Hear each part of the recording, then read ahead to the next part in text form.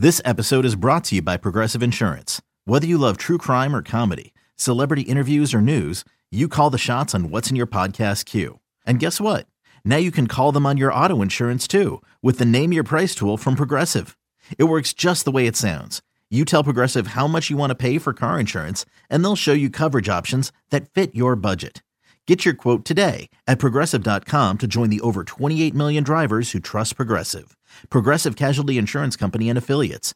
Price and coverage match limited by state law. Welcome back. We got a fine hour of radio coming up. We got the hot seat. Who's on it today? You know, Ava didn't even tell me. I got no idea today. It's a secret today. And here's the other one.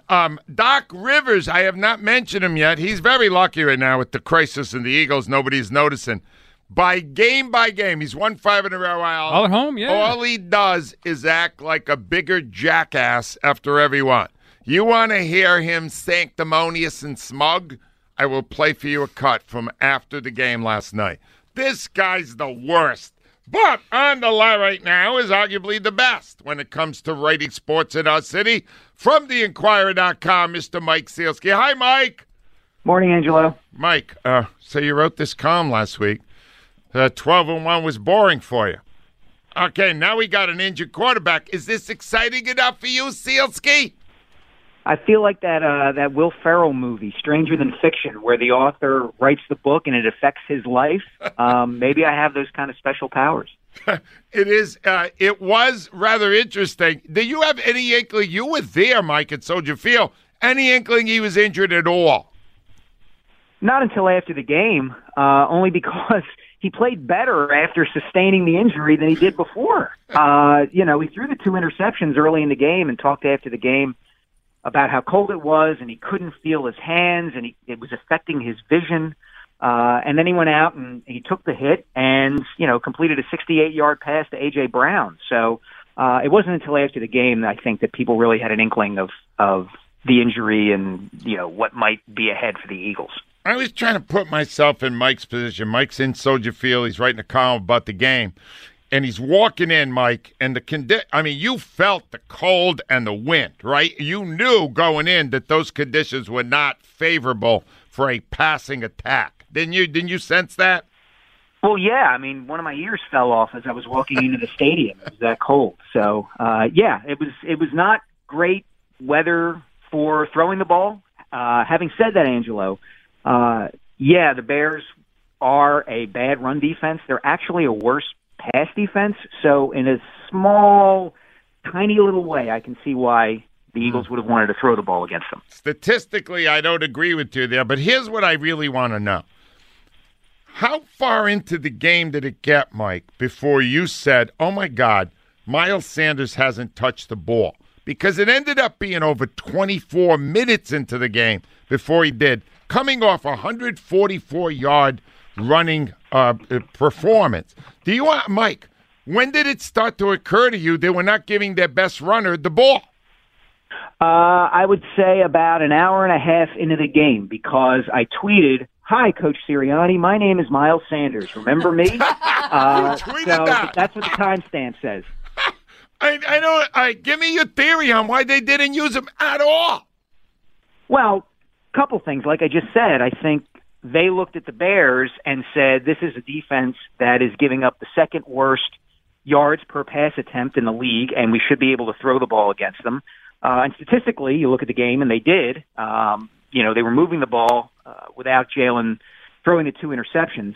The other thing, too, look, Miles had one 18-yard run, which was really good and really well blocked. But I would say there were a couple of times when he got the ball that he, instead of cutting it up inside, bounced outside when he shouldn't have. And that's the kind of thing that coaches look at, I think. Now, having said that, they didn't give him the ball until the second quarter. So they clearly went into this game saying, we think we can exploit the Bears, throwing the ball, and that's what we're going to try to do. Yeah, but in doing so, you've got Hurts running it 17 times. You've got him throwing it 37. That's 54 plays in which he is the target of the defense. Why are you taking that risk against a weak opponent?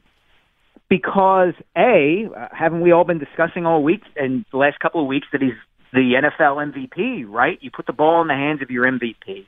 But let me take my tongue out of my cheek here for a second, Angelo. Please. The Eagles are not playing this season. I wrote this earlier, and I stand by it. The Eagles are not playing this season as if their highest priority is protecting their franchise quarterback. They want to win right now. And the way they're going to win right now is taking advantage of the fact that they have Jalen Hurts. They have this incredible set of skills that he has, and they were able to build a great team around him. This is not, protecting your quarterback for next year or anything like that. It's late in the season. They're trying to win a game. They are all in. And so they are going to use whatever measure they feel necessary to try to win right now. And if that means running Jalen Hurts, they're going to run Jalen Hurts. I'm not sure I agree with that all the time, but that, I think, is how they're looking at this. All right, so let's look at the team right now without him. We don't know for how long. How much less of a chance do they have to win the big one if Jalen Hurts is not playing for the next 2, 3, 4, or 5 weeks? Well, the problem that the Eagles have encountered is that they have no history of success with their backup quarterback. So I'm really worried. Hey, he's doing almost the whole interview with this tongue-in-cheek. I don't know if you noticed that. It. Yeah, Mike, this isn't Nick Foles, and this isn't Carson Wentz. Why? Listen to him. Why? Because Why? Are you saying Wentz was as good in 17 as Hurts is now? I'm saying he was pretty close to as good, number one. And what I'm saying, too, is that, look, the likelihood is that Hurts is going to be back for the postseason. I'm not sure yet that this is worth freaking out about. Let's see how they – number one, let's see how they play with Minshew. It may turn out that Micah Parsons is right, that the team around Hurts is also really, really good, and maybe for a week or two can survive losing Jalen Hurts.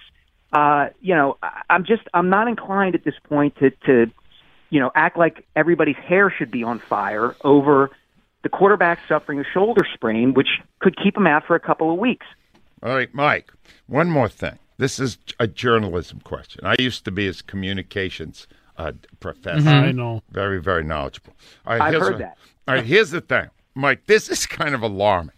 So Rhea did get a tip on this around 2 o'clock yesterday, right?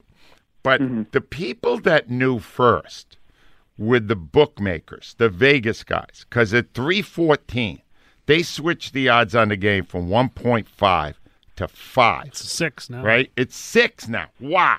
Mike, are the best reporters now working for the gaming industry? It might be. Right? I mean, look, look, there are insiders everywhere now. Yeah. They just are. It doesn't work the way it used to work, where the local reporters are most likely to get this kind of scoop. Now, I give my colleague Jeff McClain a ton of credit. He was literally about 10 or 11 seconds later than Adam Schefter and the NFL Network in getting this. That's how plugged in Jeff is. But that's the world we live in nowadays, is that bookmakers or kind of the information brokers at these networks are going to get information and news like this first. Do I wish it were different? Do I wish it were back in the old days? Sure, but it isn't.